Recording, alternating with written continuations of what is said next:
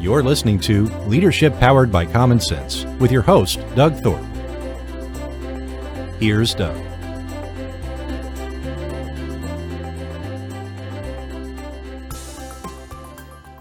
Well, hello again, everyone. This is Doug Thorpe, and you're listening to Leadership Powered by Common Sense. We're going to spend some time today in our leadership journey talking about the idea or the subject that is top of mind for many people, and that is burnout. It happens in most careers at some point or another. People feel overworked and underloved, and it really gets in the way of good critical thinking and good productivity. So my guest today is Dr. Gary Simons. And Gary, welcome to the show. Thank you so much for having me. I'm honored. And as is a little bit of a custom here, Gary, give us kind of a walk down memory lane. Tell us a little bit about your journey to get to where you are today, and what are some of the drivers in the work you do for folks?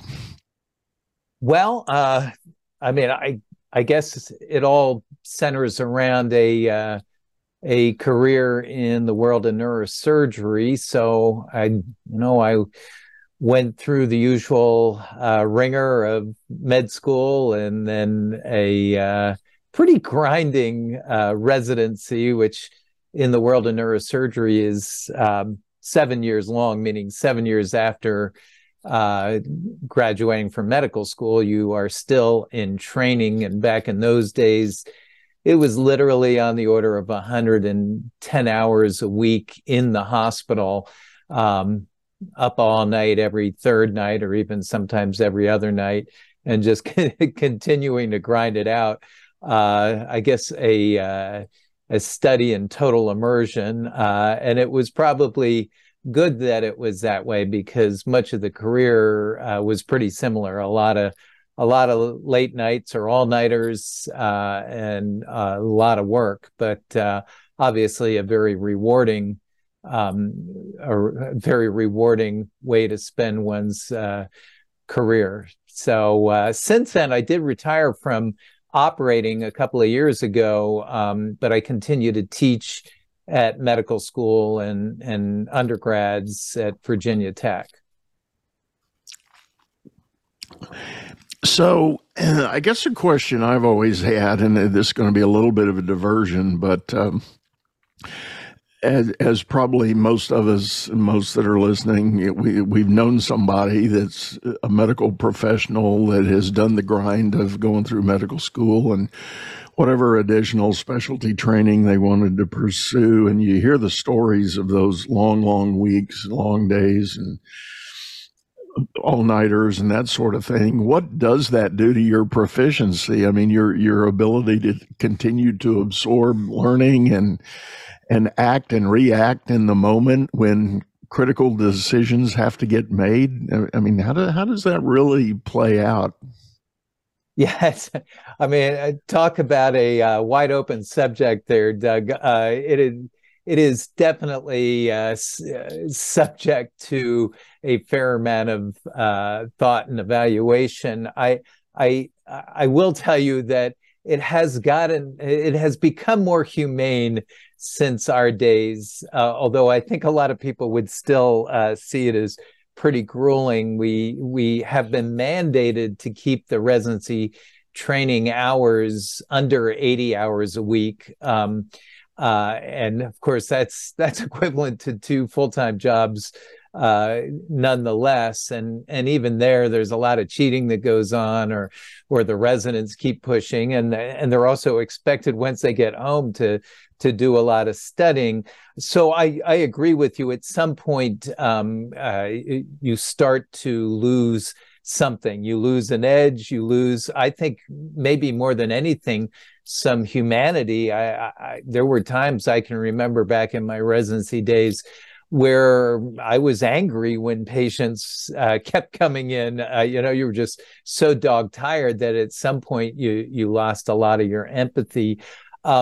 Nonetheless, the flip side to it is the real world in medicine doesn't necessarily let up at sunset.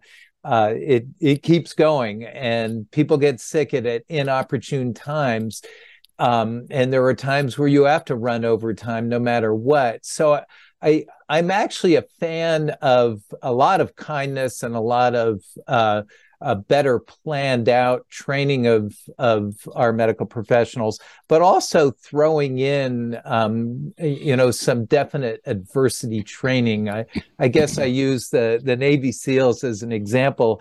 I don't think they go on some days out there at Navy SEAL training and say, "Ooh, the water's a little cold today. We won't do our exercises." I think they say, "Get in the water and do your job." And so I think an element of adversity training is probably good for us. It's probably good for us in all industries, but certainly in medicine, we're called upon at times to kind of go above and beyond.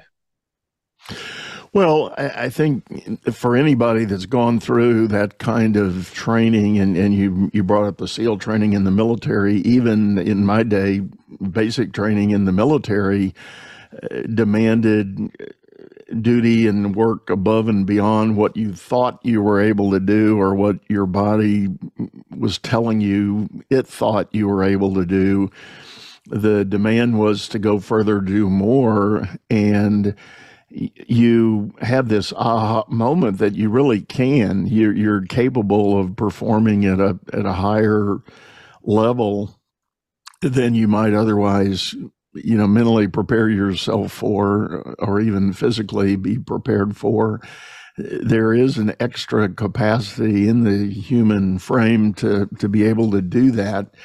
But I do think the question comes, you can do that in sprints, but when it turns into a marathon, how do you manage that?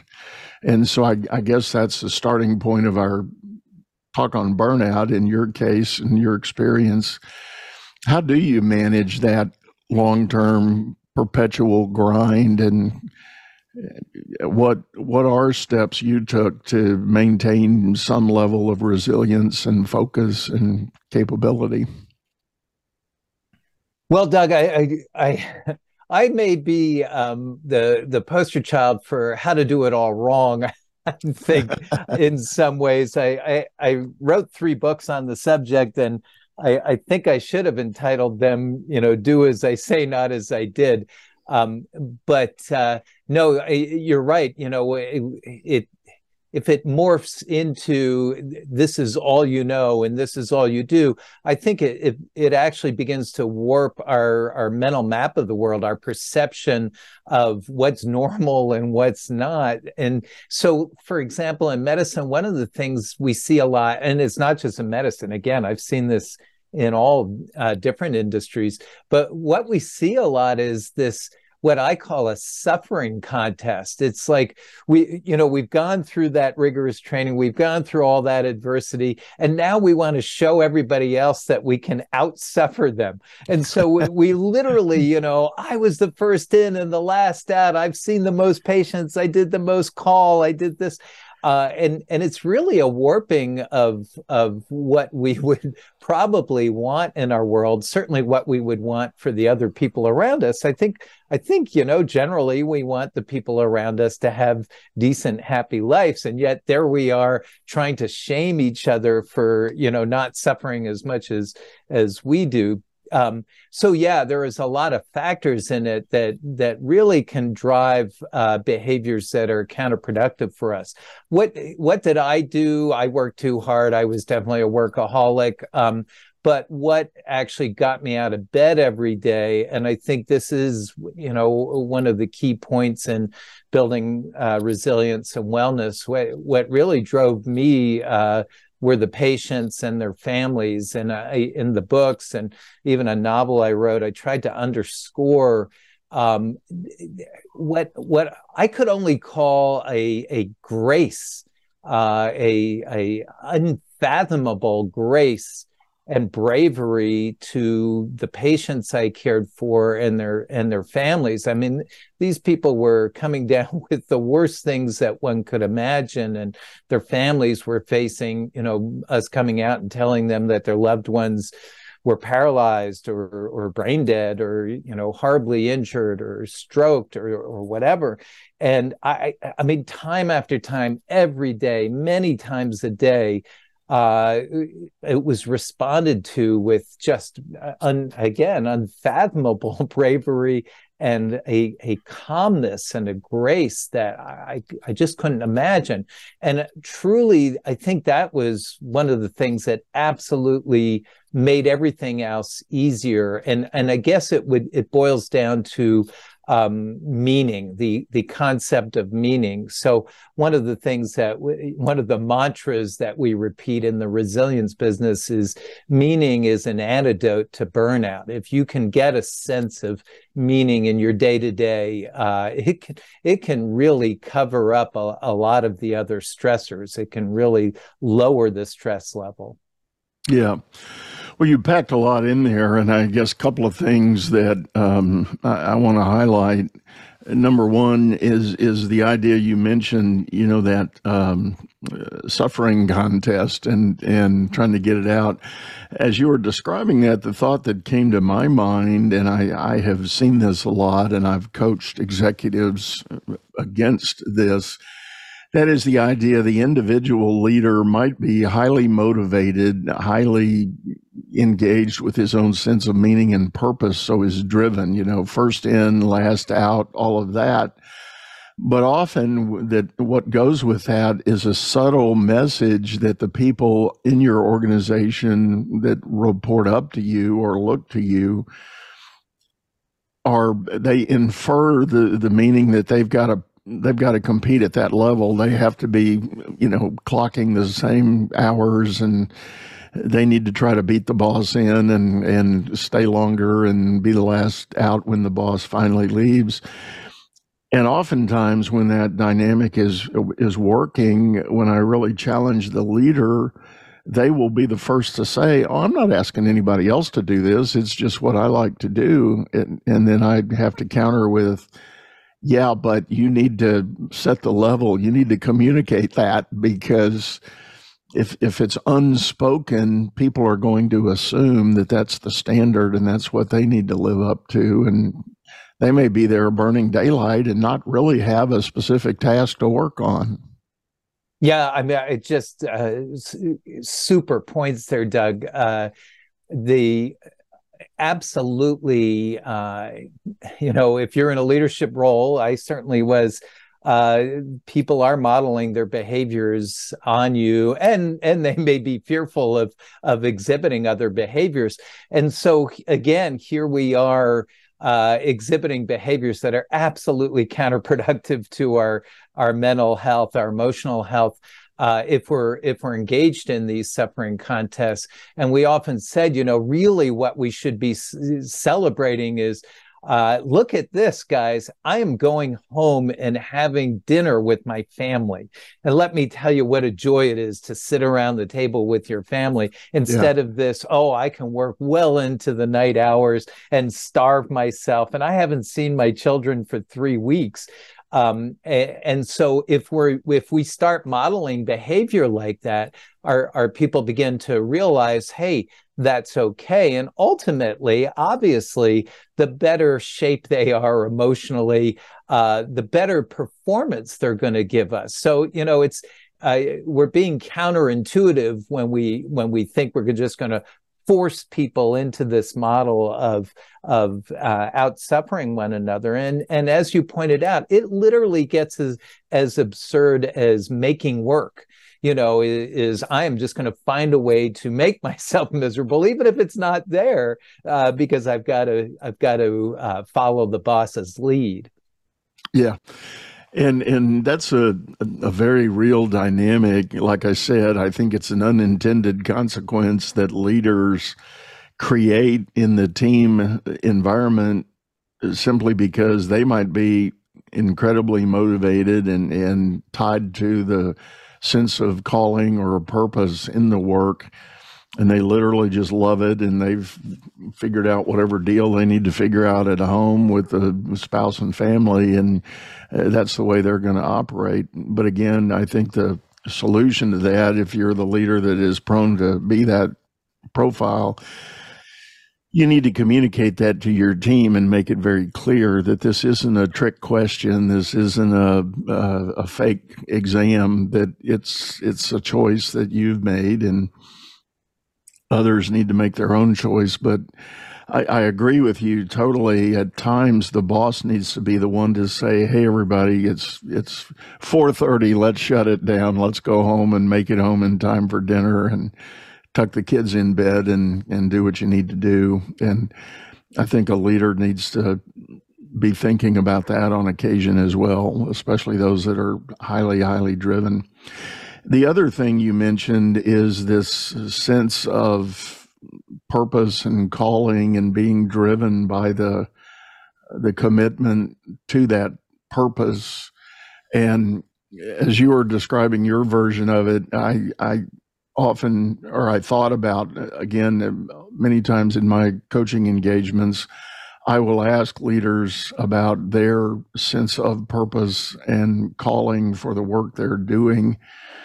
And for those that are very well aligned in purpose fulfilling work, they tend to be, there are no boundaries. They tend to apply and work diligently, maybe even creating a kind of a grind for it, because they see the opportunity and they know there is a reason for being available with those extreme hours. So. Yeah, I mean, obviously, I think in my world, it was just absolutely palpable and in your face, the meaning of it all, right? And I think it's there, certainly in all industries. I mean, we're all making contributions to keeping this society going, and bringing each other comfort and hopefully prosperity and all that sort of thing.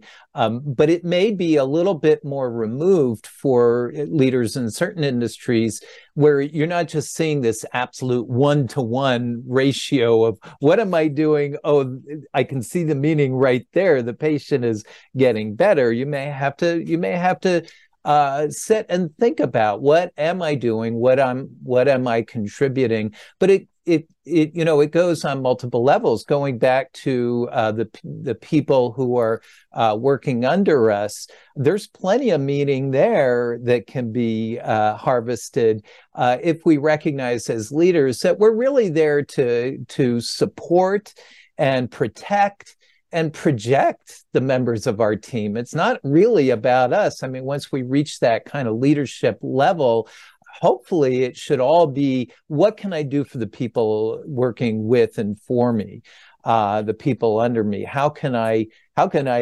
again support them and keep them from making the mistakes I may have made? Right. How can I protect them? How can I increase their capacity so they feel their meaning?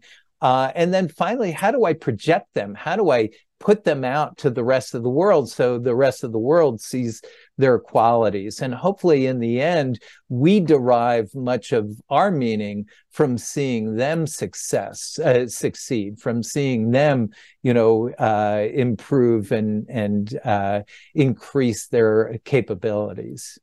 Yeah. Very good point. And another thing that, as we talk about this, I think about, and I'm going to describe it, and then I'm going to ask you. And if it's too personal a question, tell me so, and we'll go another way. But there's a tool that we coaches often use when we're working with people, because we do try to address the whole human being, not just the work, not just one target area.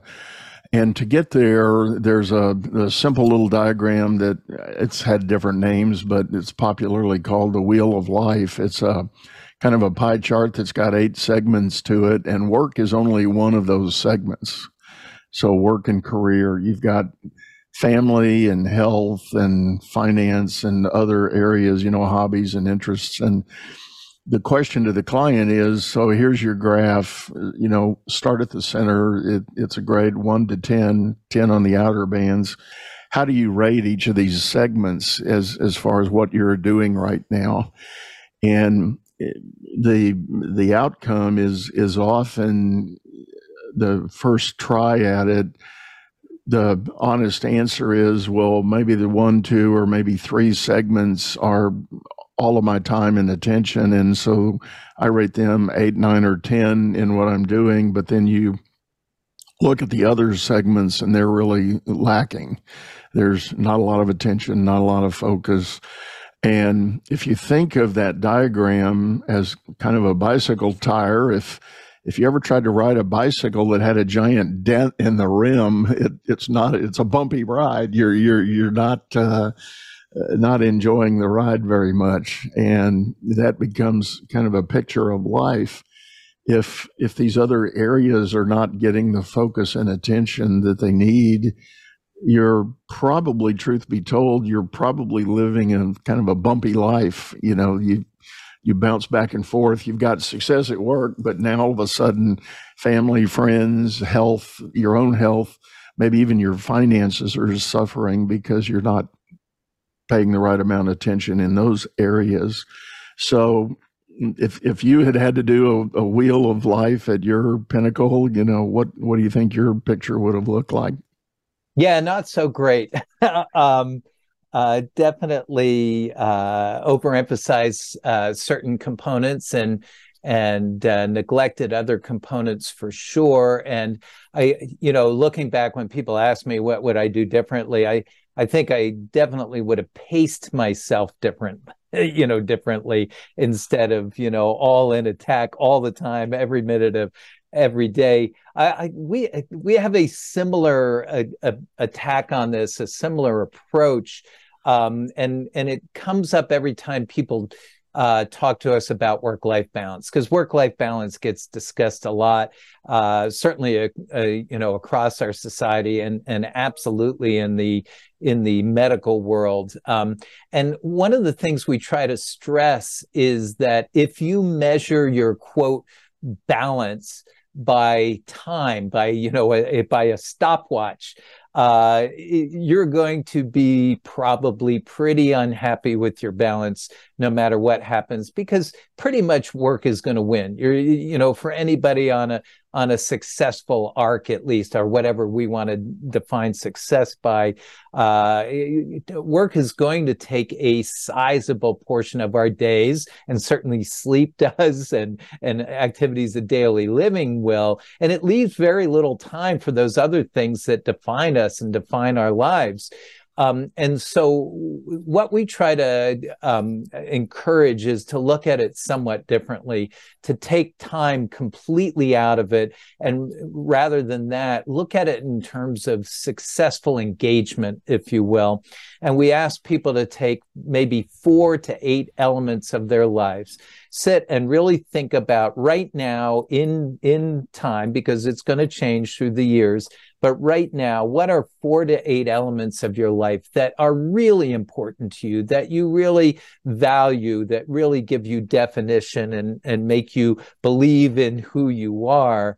And plot those out. And instead of a wheel, we put them on a bar graph, and just plot on a bar graph these 4 to 8 components of your life, hopefully some in work, some at home, and rate them. Your y-axis is simply how engaged are you? How successfully engaged are you? At the bottom end, it's dead on arrival. You're really doing poorly. At the top end, you're knocking it out of the park. And just wing it. Just draw a bar graph for each of these components, and how am I doing in each of these components? And you'll quickly see, as I would have, per your question, that there were areas where I was failing miserably at engaging at all. And rather than saying, oh, I have to shift time, it's more, I have to figure out, how do I invest more of myself, invest more energy, invest more engagement? So we might see that, my friends are super important to me, and yet I haven't talked to one in years. How do I engage them more? Maybe the friends that are close by, staying healthy and staying in shape is also important to me. Maybe I start inviting them to the gym when I go. Let's just get together and go to the gym, or let's go hiking together, or something like that. But figure out, how do I engage more, and stop measuring it by the absolute time that is being given to each of these. I think that's brilliant. And the other dimension of that comes to my mind, if you are focused on the time allocation, how often have you heard stories, or even I've been guilty of it myself, time-wise, I'm at home and I might be sitting at the dinner table, but I'm thinking about work. So I'm not engaged with those around me at home. Not really. I mean, yeah, I hear them and I can react and respond to what comes up, but I'm not really engaged. I'm mentally somewhere else.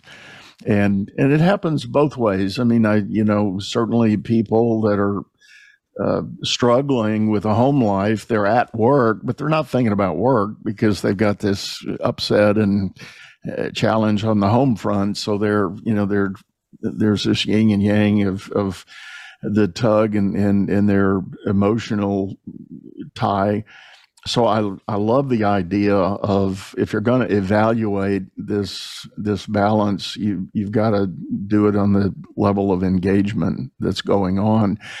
The flip side of that is, and I learned this thankfully a number of years ago, if I was at work and I had that little voice tell me, why don't you check in with your wife, just see what's going on? Well, I learned the hard way that the moments I didn't do that, there really was something going on that I should have been plugged into. And when I did do it, it didn't take long, but it was an opportunity to engage and have a quick discussion. Maybe she was trying to make a decision about something, and it was helpful to just bounce it off me. And I didn't have to be the final voice on it by any means, but just having that connection and that little moment of engagement was meaningful and allowed the harmony that I wanted to create to be healthy. Yeah, what a great suggestion. You're making several points there too that I think are really important. But one of them, with this last one particularly, is we had multiple mantras, but one mantra is no guilt for self-care. And we have a tendency, again, if you feel like you're a high-powered person, you're gonna, take the work world by the horns and wrestle it to the ground. It's like we have to keep our other being completely separate, and we are just gonna focus in and drive. And if we even give ourselves a momentary break for connecting with our families, for connecting with our friends, for looking at the sun for a few moments, we start being overwhelmed by guilt. And yet what we're doing is probably the most important things we can be doing for ourselves, to keep going. So yeah, this absolute concept of no guilt for self-care. And then the other thing I think we have to be careful of is vilifying any component of our lives. If we have deemed these components of our lives as being important, we can't then vilify them and say, no, we have to keep them at arm's length at various parts of our day. They are important to us throughout our days. And I think we do that, with work sometimes, even though we really may blossom in it and be enthralled by it. At other times we're angry at it and mad at it, and we vilify it. And I think we have to look at work as being hopefully one of those things that actually does bring us meaning and joy and energy in life. And that graph I was talking about, the bar graph, we could even take work and have its own graph and break up the constituents of our work into the parts that really mean a lot to us and that we really want to engage in. And for different people, that's going to be different things. One might, be climbing up the corporate ladder. Another might be simply, getting the job done. Another might be caring for, the people we work around us, and so forth. And we can make our own, work graphs as well. But we don't want to vilify any of the components of our work, and we want to see if there's a way we can encourage our engagement through all of them. And with this graph thing, we certainly recommend that you check it out. You make a new one every so many months and see what your progress is. Are you doing better in certain areas? Are you doing worse? And then obviously over time, certain things are going to drift away as being so important to you, and other things are going to come in. Yeah.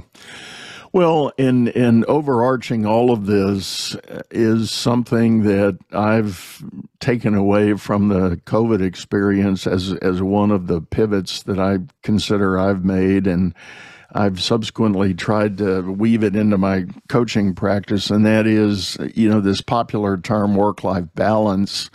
I've actually advocated that balance is not the answer because, and maybe this is just really drilling down on the word, but to me, the idea of balance means a give and take. You've got to give something up to allow something else to happen. And in the very old, version of a scale with the two trays pivoting, and if you want to keep it in balance, you got to add something over here, take away something over there.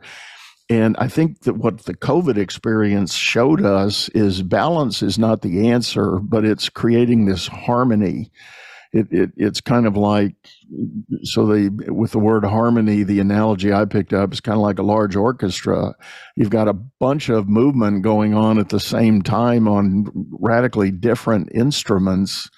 But when the conductor can get everybody on the right beat and on the right time, playing the respective notes that they're, asked to play in this piece of music they're playing, you get this beautiful harmony of sound that, really does work.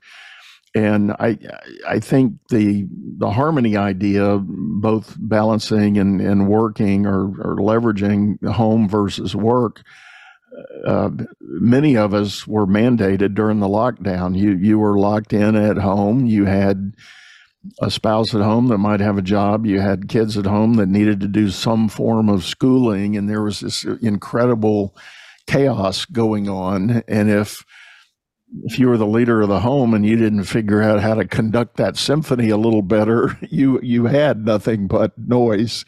But if you could harmonize everybody's time and effort and energy, you could get a little more sanity, a little more production, a little more calm, a little more resolve through the challenge of the experience.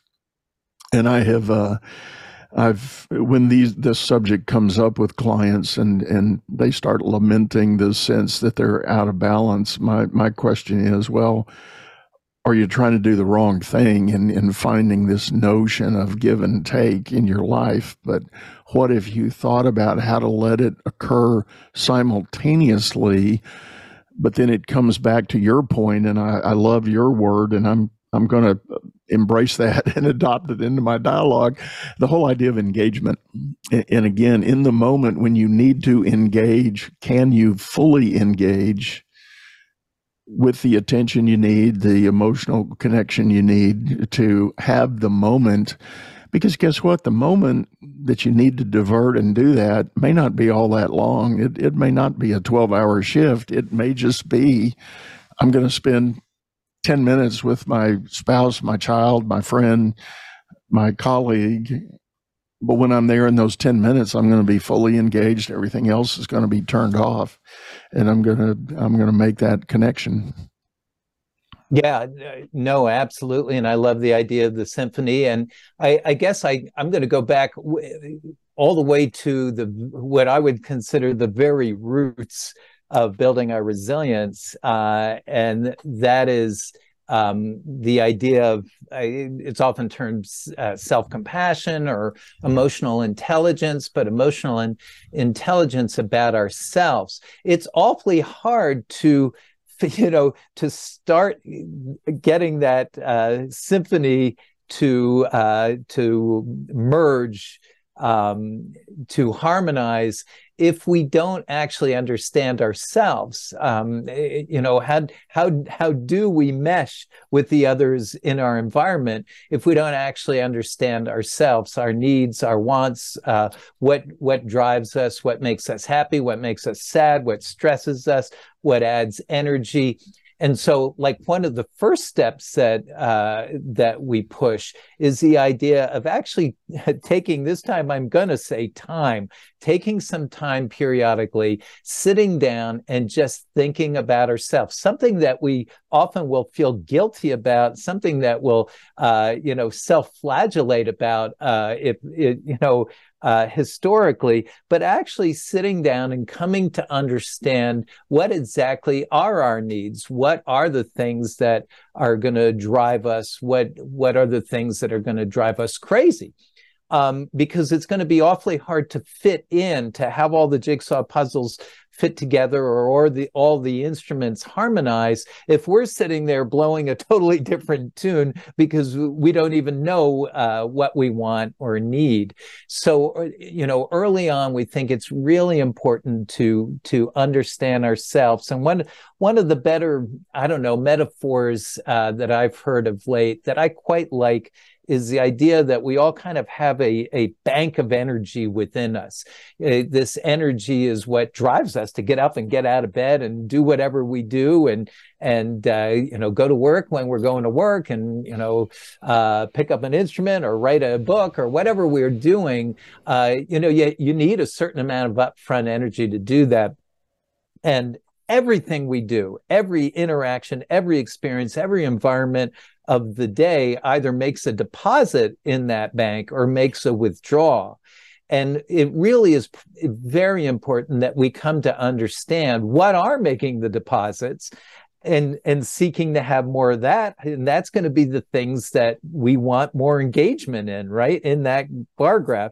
And what are the things that drag us down, that sap the energy? And we've got to figure either A, how do we have less of those, or B, how do we respond to them in a more productive way? Very good point. And I love the bank account analogy in that, and you're absolutely right. As we go about our day, the moment by moment, they either can help add to and make us feel fulfilled about where we're going and what we're trying to do, or they can be that, pardon the word, but that suck factor that just drains us and takes us away from everything that we're aspiring to do. And obviously you can't avoid every one of those moments that's the negative, but I think what I heard you say is you've got to be protective and cautious of the need for the opportunity to have those plus elements, those positive moments that attract. And not to be overly dramatic by it, but what came to my mind as you were describing that, I have occasionally started working with an executive at very, popular and reputable brand name companies.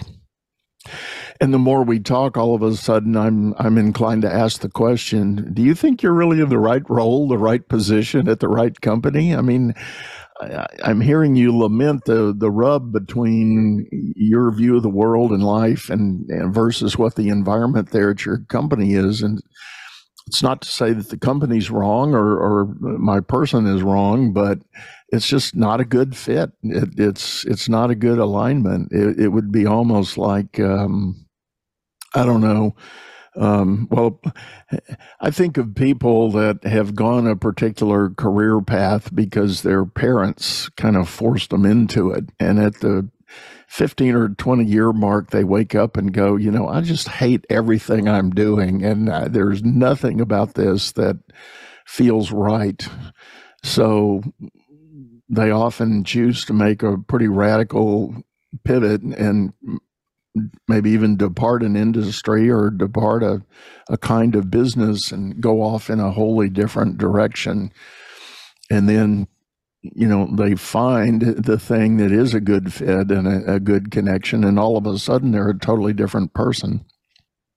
Yeah, I mean, a great point, Doug. If we went back to, forgive me for keep cycling back to this bar graph, but if we made a bar graph of work alone and broke work down into the components that bring us meaning and bring us engagement, and we look across that bar graph and we say, my work has none of this. It offers none of this. I can't make it fit. Well, then I would argue we're definitely in the wrong place. I personally, for example, I seem to thrive on chaos. I worked in a trauma center and the helicopters were coming in every other minute and somebody's dying or somebody's going paralyzed, and we're getting calls from the ICU that a patient is sick, and I found it all thrilling and energizing. There are other people who would be like, this is awful. I can't have this many stimuli coming in at once. I want one problem at a time that I can, really dive into, where, my world was, is kind of superficially putting out fires as much as you can in multiple directions. And there would be no way that you could fit the calm, collected person into my work. Now, there is neurosurgery out there that is far more organized and far more sedate. So even within the same industry, within the same job title, you could probably find what you wanted and needed. But if you can't find any of those components, yeah, it may be time to be looking elsewhere. Yeah. Well, Gary, on that note, we're about up on time here for today. I really thank you for sitting in. I think this was a great discussion and should be very much help and encouragement to those who may be listening. If folks are curious and want to know more about you and your work, what's the best way to get a hold of you? Well, thanks for asking. I think by far the easiest thing to do is just to go to my own website, which is myname.com. So it's Gary R. Simmons, SIMONDS.com. And I love talking about this stuff. And we can go deeper and deeper and deeper and deeper. So please, there are multiple ways to contact me through that website. Yeah. Well, and you mentioned a novel. Tell us a little bit about that adventure. Oh, really thank you for bringing that up because it's kind of my pride and joy right now.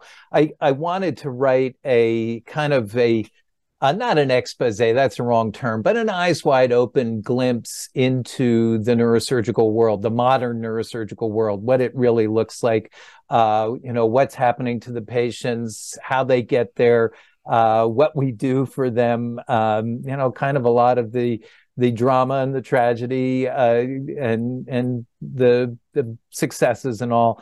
And at some point, and I written down vignettes through the years, but at some point I decided that, nonfiction, which I had written, for the entirety of my life, might be, in the end, just boring. So I decided to put it into a novel, which I hoped would be really immersive for the reader. So it's about a brain surgeon who begins to see ghosts, and we have to decide whether he's losing his mind or maybe those ghosts are real. Well, and I will tell folks, you graciously sent me a copy of the book. I'm not quite finished with it yet, but I tell you, it is a great work, and I've really enjoyed the storyline and the work you did putting that together. I can't wait to see the end. Don't tell me. Don't. Well, you're too kind. I'll get there on my own, but yeah. Well, again, Gary, thank you for sitting in and joining us. Oh, it is absolutely my pleasure. Well, folks, we are going to bring this to an end. Thank you for spending your valuable time listening, and I certainly hope it has been helpful for you. As always, there is a video version of this over on YouTube, channel by the same name, Leadership Powered by Common Sense. Hop over there, check out the archives of all our other episodes and things that you might have missed. And if you have a topic or an idea and want to share that with me, just drop a line. You can hit my website at dougthorpe.com, and there's a lot of links there that you'll be able to contact me one way or the other. So with that, we're going to sign off, say goodbye, and go out there, make it a great day. You've been listening to Leadership Powered by Common Sense, hosted by Doug Thorpe. If you would like to know more about the coaching and advisory services he provides, visit dougthorpe.com.